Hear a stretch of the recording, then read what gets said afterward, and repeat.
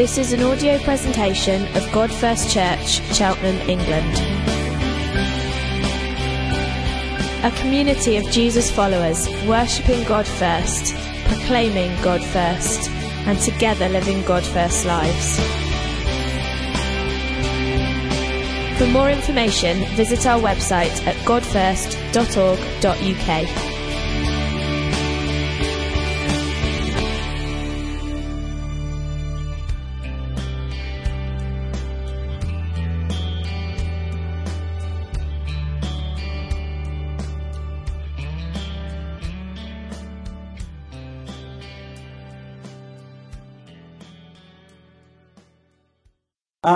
If you talk to me today and you find that I'm ignoring you more than normal, that's because I went swimming in Wales and nearly drowned. It's another story for another day, but my ears are full of water and I can't get it out, so I can't really hear what's going on.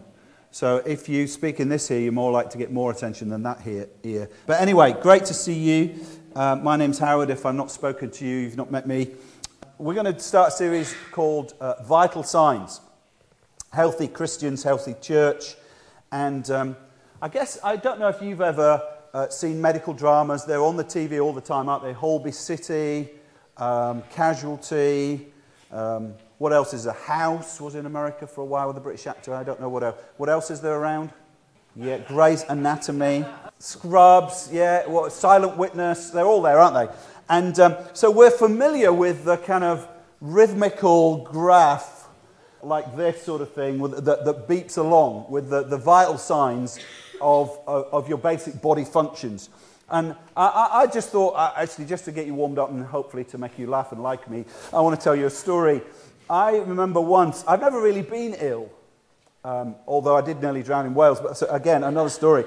I remember in Manchester, we were in a church, in the church office, the church I led at the time, and I think Emily, who worked for me, just given me the finance figures. I think that's purely coincidental, but she'd just given me the finance figures, and I felt this incredible tightness in my heart. It was about 2008 when the economy was crashing, but I'm sure I wasn't having a heart attack because of the finance figures, but I felt this incredible tightness in my chest. And they're all, so there's 5 or 6 in the office, they all start to panic very caringly. Normally they ignore me and they say, oh, you need to just take a seat. Anyway, I felt really dizzy. So anyway, I lay down on the carpet in the church office and Emily, my PA, said, well, I think we better do something. So she rang NHS Direct. I don't know what it's called now. It's 1111 or something. What is it? Yeah, whatever. We ring these people and they start to talk to you and they ask you these vital signs. They say, how's your heart rate? And I said, well, I think I've got a little bit of a pain in my heart. How's your breath? Well, I feel a little bit short of breath. How's your temperature? Well, I think I'm all right. And as they're talking to you, you're feeling worse. You know, you start to feel, yeah, I am feeling bad. And so I'm just feeling like this pressure and lying on the floor and I think, oh, am I having a heart attack?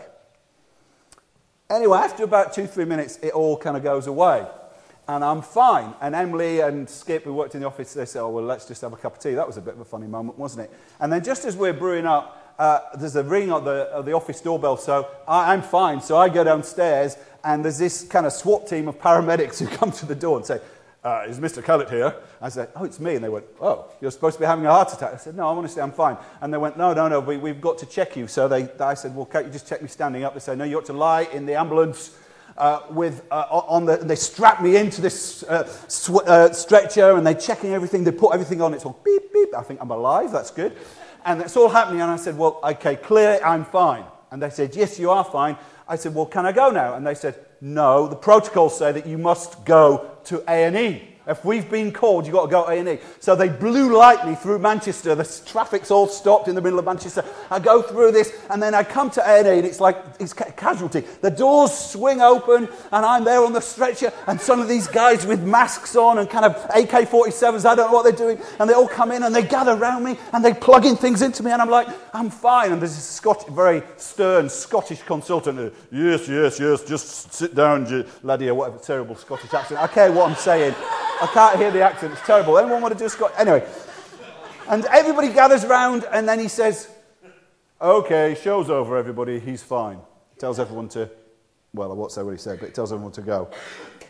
So I kind of lie there and I feel completely stressed by this whole thing.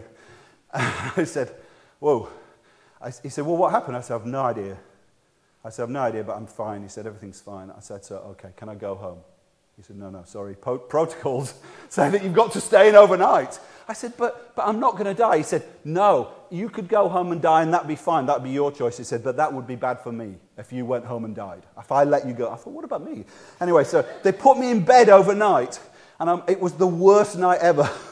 This poor lady, it's not funny really, but this poor lady had kind of didn't know where she was. She had probably dementia. She's in the bed next to me.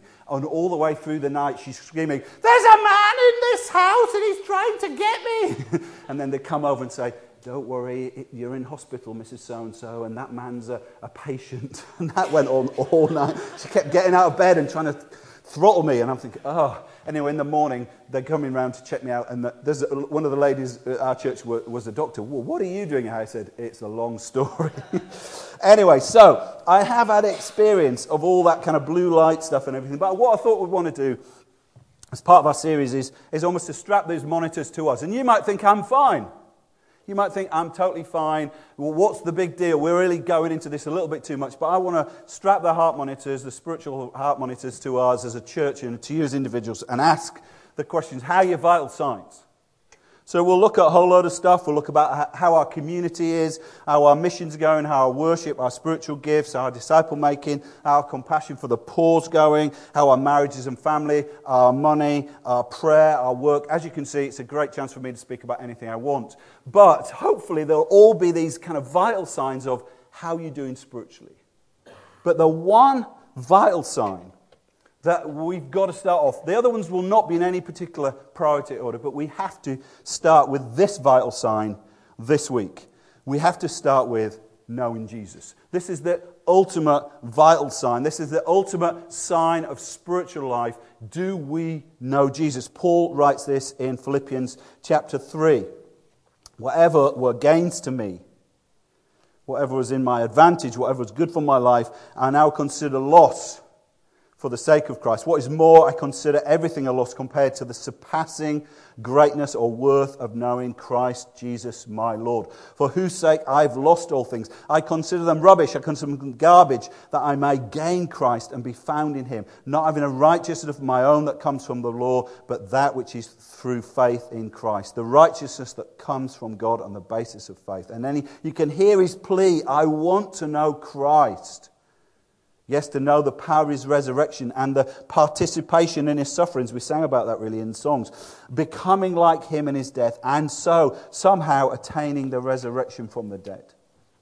Not that I've already obtained all this or already arrived at my goal, but I press on, you feel his energy, to take hold of that which Christ Jesus took hold of me. Brothers and sisters, I do not consider myself yet to have taken hold of it, but one thing I do, forgetting what is behind and straining towards what is ahead, I press on towards the goal to win the prize for which God has called me heavenwards in Christ Jesus. Father, we thank you for Paul's energy and passion in this passage that he wants to know you. And Lord, I just pray that at the end of this morning, Lord, that would be our cry. I pray Monday morning, Tuesday, Wednesday, through the week, that would be our cry, that we would take our spiritual pulse and know that we're alive because we know you. Lord, I pray we won't be a flat-lining church on life support, not really knowing you, going through the spiritual motions. But Lord, I pray that you would continue to pour your life into us. And all God's people said, amen. There's something interesting about life in that you know when it's there. You know when there's vitality, the sense of life. That's what it means. When life is there, you know when it's there. And you know often, sadly, in families when it's not there. You know in inorganic objects when it's not there. But yet, there's something, so it's very tangible. Life is tangible, but it's also intangible. You can't bottle it, you can't weigh it, what is it? And one of the things about life is we feel that we have life in ourselves, as if we possess life, as if it's something intrinsic within us. I am alive. And But actually, the underlying message of the Bible is not that we're alive, that we possess life in ourselves as some quality of being human, but actually that life itself, the very essence of life, comes from God. So we could have debates about is there life on other planets, but if there were, my answer would be, from what I read in the Bible, yes, but that life would come from God. Whatever you discuss about mechanisms, life comes from God. It's not something that we have, that we give to God. You can hear people say, I give my life to God. Actually, it's something that He has that gives to humanity. In fact, John's Gospel opens with these words. In the beginning was the Word, Jesus. And Jesus was with God, and the Word was God. He was with God in the beginning. All things were made through Him, and without Him was nothing made that was made. And then this is a brilliant little phrase. In Him was life. It's not just life, spiritual life, life that you go to heaven life. The whole of life comes from Him. It flows from Him. Your heartbeat, your pulse, your every breath you take, every move you make, as the song says, not He's watching you, He's given you life. But the cosmic tragedy that we know is that our first parents, Adam and Eve, the first humans, suicidally turned from God. And death enters the world. Death is an intruder. We talked about that when we did the big objections, when I talked about heaven and hell. Death and hell are intruders into this system. It's supposed to be glorious, blessed, eternal life with God forever. But death comes in. In fact, Paul writes in Romans, sin came into the world through the one man, Adam, and death through sin. So death spread to all men, all people, because all have sinned.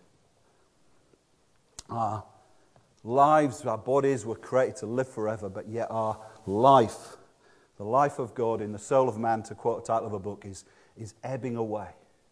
We're all slowly dying. We don't die because of the aging process. We die because sin has created an aging process. So it's interesting when we think then that is that the last word? Has death got the last word? We find this through the Bible. Is death, if you got the last word, is there something else? Is there another story? And the great good news of the Bible is that actually death is not the last word.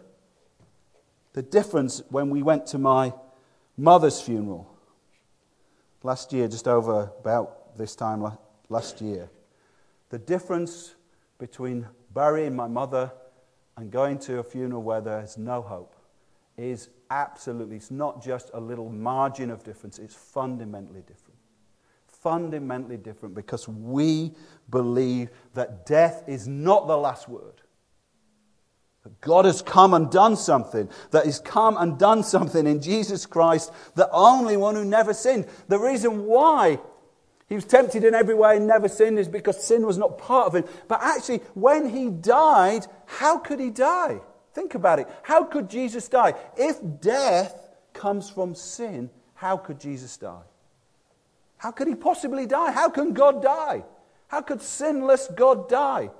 You know the answer, don't you? He took our sin.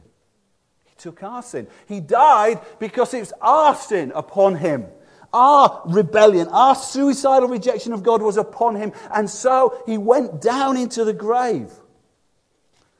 But actually, Peter says right in the very first sermon, at the very start of the first church, he says, nails the people, no pun intended, he says, you, Jews, you 3,000-4,000 people listening here, you, it's ours as well, with the help of wicked men, put Him to death by nailing Him to the cross. But God raised Him from the dead, freeing Him from the agony of death, because, say it with me, is it up there? It was possible for death to keep its hold on Him. Because He's got life in Him. No sin, He's got life in Him. And actually, this passage of life in Christ comes again and again. It's one of his massive themes. He says this in Ephesians 2. He says, but God, he says, you were dead, but God, being rich in mercy. I think we should read this one as well. It's just a great, but God, read it with me, being rich in mercy, because of His great love with which He loved us, even when we were dead in our transgressions, made us alive together with Christ.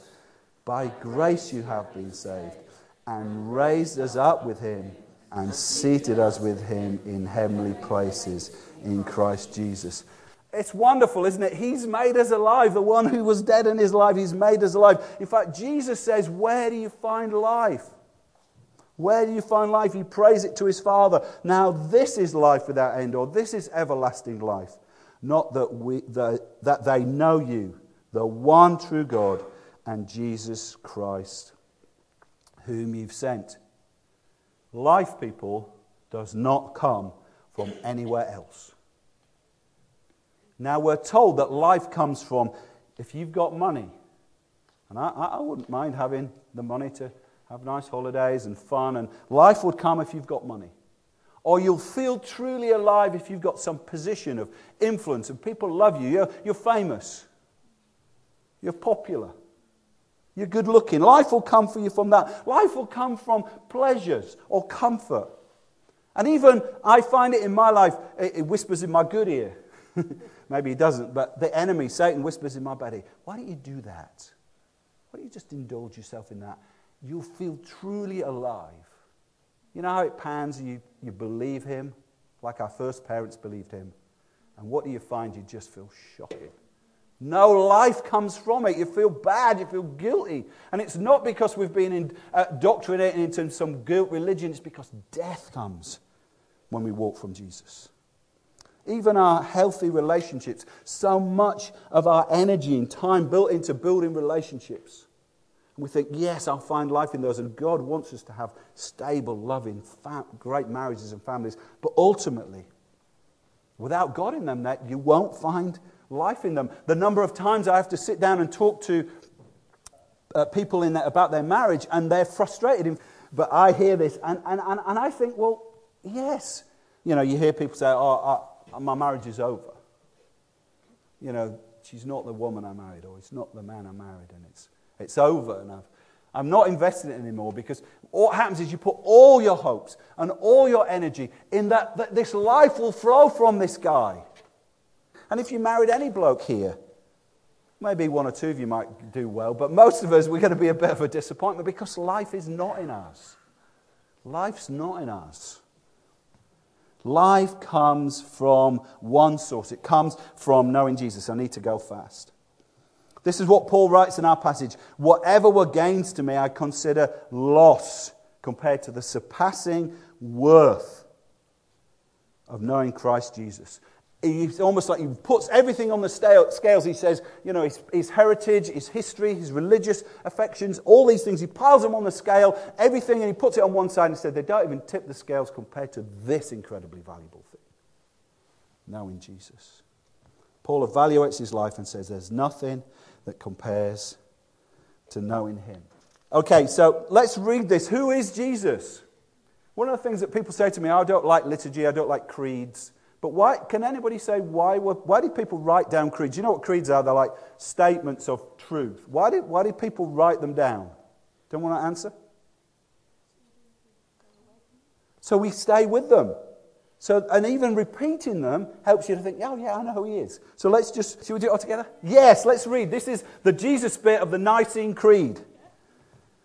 We believe in one Lord Jesus Christ, the only Son of God, begotten from the Father before all ages, God from God, light from light, true God from true God, begotten, not made, of same essence as the Father. Through him all things were made, for us and for our salvation. He came down from heaven.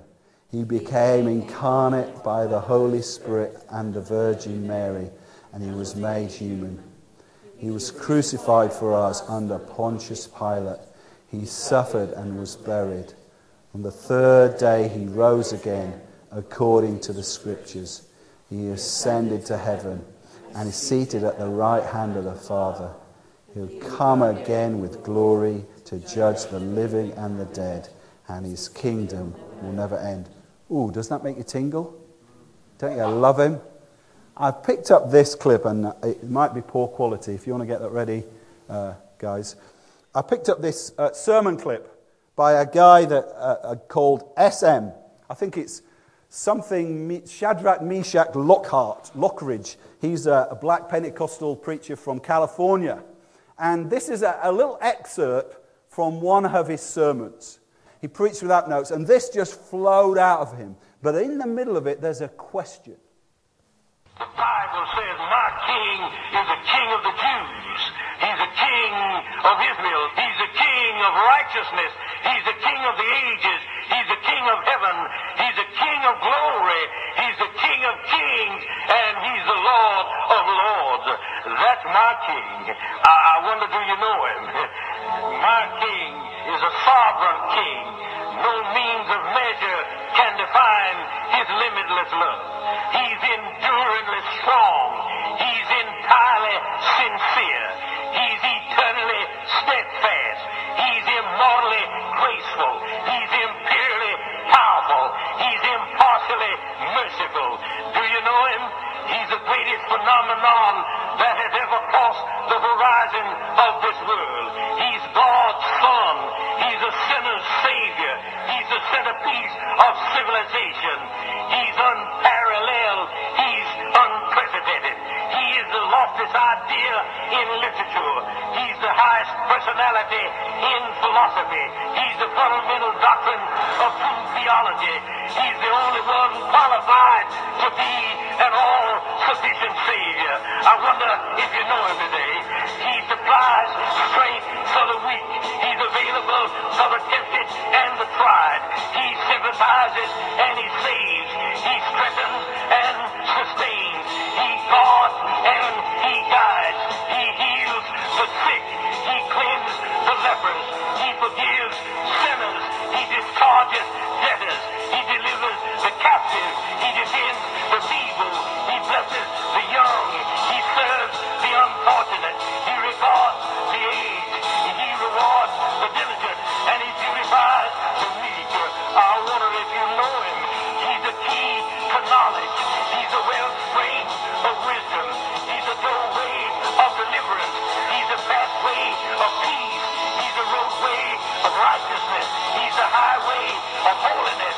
He's the gateway of glory. Do you know him?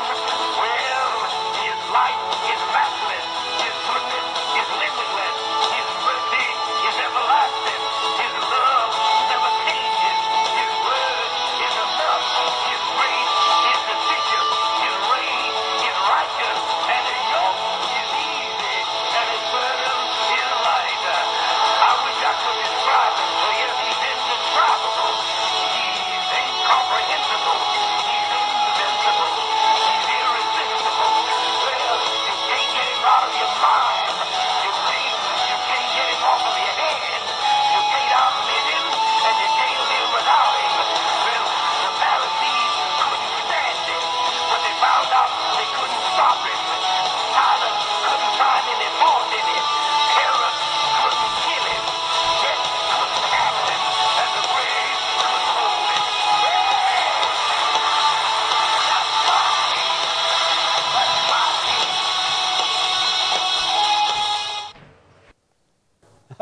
Brilliant, isn't it?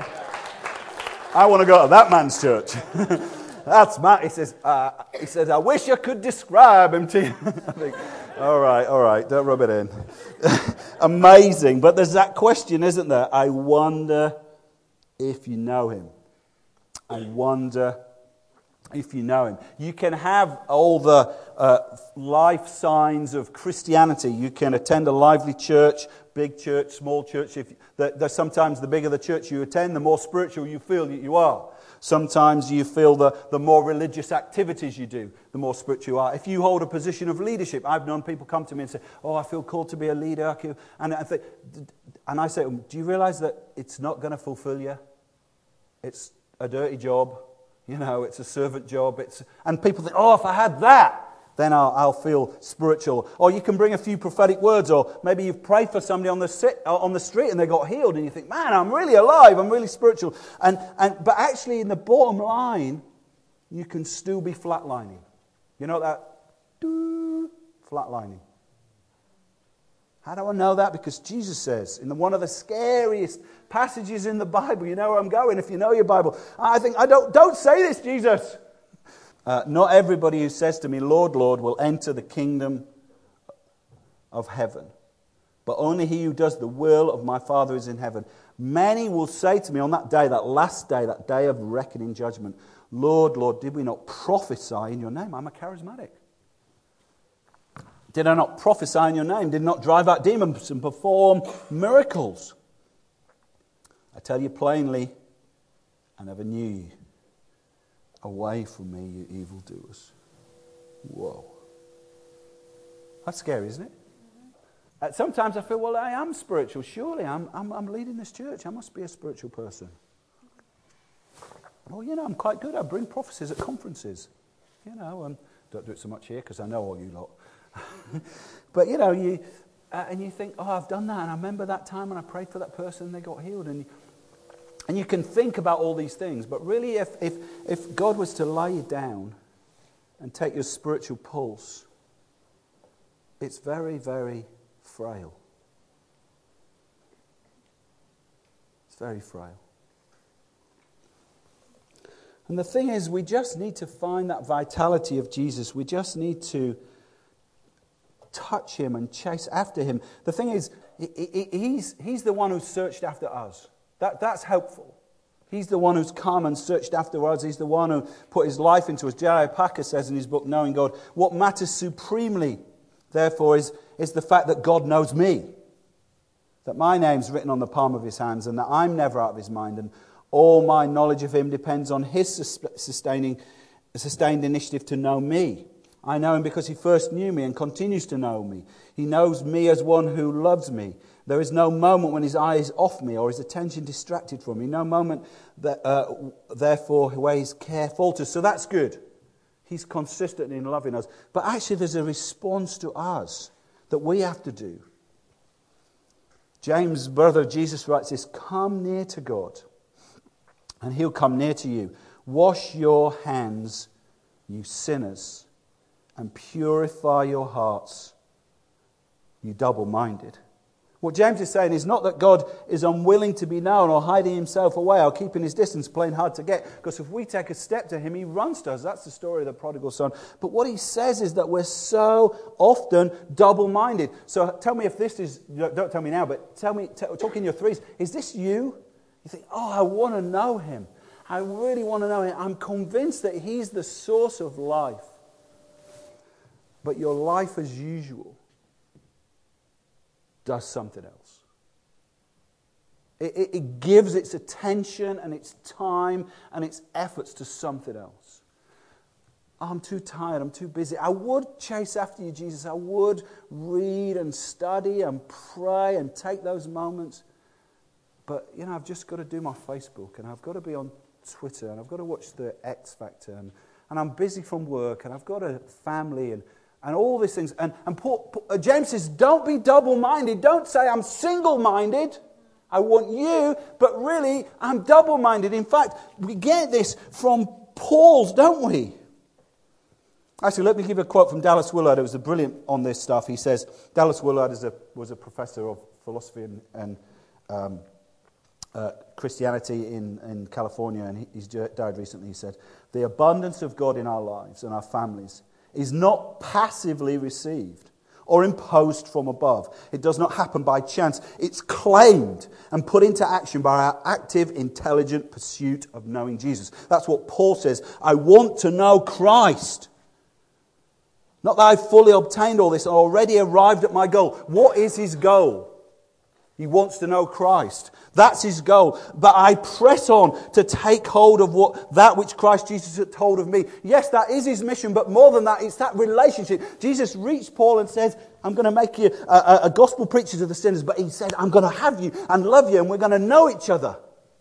And I reveal myself to you. And Paul's captivated by that. And that is the goal of his life. He says, it's you who I want, Jesus. He says, brothers and sisters, this is the great apostle. He says, I don't feel I've already got there yet. I haven't taken hold of it, but one thing I do. Forgetting what is behind and straining towards what is ahead, I press on towards the goal. That's him, Jesus. To win the prize, that's him, Jesus. For which God has called me heavenward. I love his hunger, his focused hunger. He's pressing on, forgetting the past. He doesn't say, because of my sin, I can't know Jesus. Some of us feel like, I've done this sin this week and I can't know Jesus. That's the very thing that the enemy wants you to do. He wants you to feel, I said that. I did that. I looked at that. I spoke that. I went that way. So Jesus won't want me. Because he wants to keep us away from him. But Paul says, I forget that. I forget that I used to kill the church. He said, I forget that. And he says, I forget what's behind. He said, he's not saying, some spiritual experience I had at Soul Survivor when I was a 15-year-old kid, that's sustaining me. No, he's checking his pulse and saying, it's you that I want. I'm pressing on, putting all my efforts, straining forwards, reaching to take hold of Jesus. There's more of Jesus to know. He hasn't arrived. He says, I want more. Insatiable appetite for Jesus. God first, gentlemen. Is that us? Yes and no. Yes and no.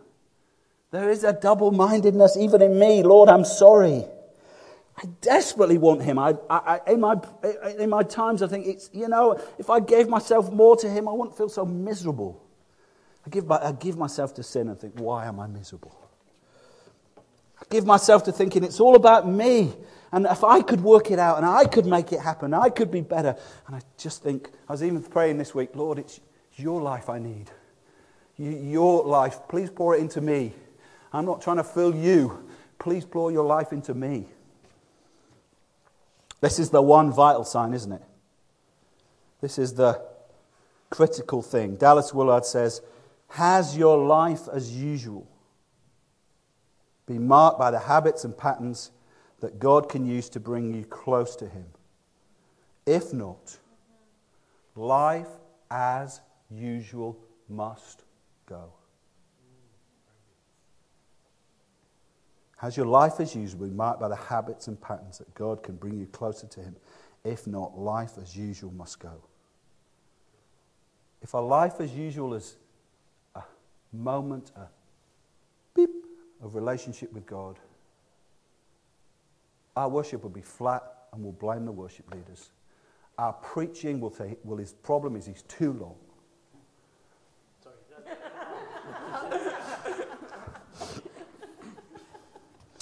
We'll blame everybody else. I sometimes do that. I think, I just need to be at this massive conference where God is and the worship's so great and I could get a top up. I've said it so many times, and John Wimber said, we'll cross the world to conferences, but we don't cross the floor to him, to Jesus. I've got to land this. I'm loving it though. Sorry, it's good for me, even if you're not getting anywhere. Let's land this down. Woo! Let's just do this. So how do we do it? I mean, there's a whole series here. I'll probably pick it up next week. In fact, I am going to pick it up next week. I'm going to leave that there. I'm going to leave you hanging, which is the worst possible thing a preacher can do, because you think, what's the application? I'm hungry now. Where's the dinner? Where's the food? So I'm going to talk about that next week. We'll talk about how do we do those day-to-day, life-as-usual habits? We'll focus on prayer, but we'll touch some other things. And how do we get ourselves to that place? So our life as usual is not filled with, I've been in threes with guys in this church and other churches, and they've said, I haven't read my Bible in weeks. In fact, I don't really know how to do it. Or really, I do pray, but, to be honest, it just feels hard work. And I have periods like that. But that is not what we want, is it? That's not what we're pressing forward for. That's not what we're insatiably hungry for, is it? If you're sitting here and you're not thinking that I'm desperate for more of him after this, you need to ask yourself, am I really a Christian? You could say, well, Howard's not a great preacher, and I'll give you that little bit of wiggle room. But you know that you want him. That's how you got saved, isn't it? You saw his infinite goodness. God revealed it to you and you say, everything else is rubbish. It's him I want. He's the treasure in the field. Everything else has got to go. Yeah, the Bible's full of it, isn't it? Now what we're going to do is we're going to break bread and take some time to sing. But just interestingly, just as the one regular habit that you all have is eating. Yes? I guarantee that. You're already thinking, The regular habit you have is all eating. Naomi says to me, I have got issues with food. Yeah, I love it. You know, I have an insatiable appetite for food. Naomi says, what do you want? I would say, I'd like steak, please. Yeah, or whatever. I've got this insatiable appetite for food. But I just want you to think about that habit. What does that habit say? And you've probably heard me say this before. The habit of eating says, I have no sustainable life in myself. Every time you eat something, you're saying, I need life from elsewhere. Jesus, it's been broken for me, even better, I can break another piece. Jesus, in the desert, after he'd fed the 5,000, he said what? He said, I am the bread of life. He's the one who got broken on the cross. I'm the bread of life. He said, whoever eats of me will never be hungry. That's what we're coming to do right now. We're coming to Jesus, the one whose body was broken on the cross, to give us life, to take our death down to the grave and to give us his risen life. And when we take it, we're saying, I declare it's you that I need. When we drink this, we're saying it's your life. That's why it's like a symbol of blood, because the life's in the blood. It's a symbol of life. We take in life. So I want us to come forward in a moment as we worship. And I want us to take bread and wine and say, Jesus, it's you that I want. It's you that I want above everything else. It's you that I want. And you can stand here afterwards and just ask someone to pray for you if you're living a powered up and your spiritual pulse is racing with God, and you just say like Paul, I want more of him. Come in here and we'll pray for you. But if you know that you're sort of flatlining and you know that your spiritual pulse is really very weak, just eat of Jesus by faith and stay and get prayed for. And just let his life come again to us afresh. Yeah? So now you notice what I've done there. There's a very positive one and there's a slightly challenging one. So all of you that struggle with pride and issues like that, and you think, I don't want to tell people what I'm really like, you can hide that with people like me who are really going for Jesus and going to get prayed for. Okay? We're going to invite you out. Please stay here if you're saying, I want my appetite for Jesus to be rich and strong, and I'm insatiably hungry for him. Or if you feel it's just gone a little dull, we'd love to pray for you.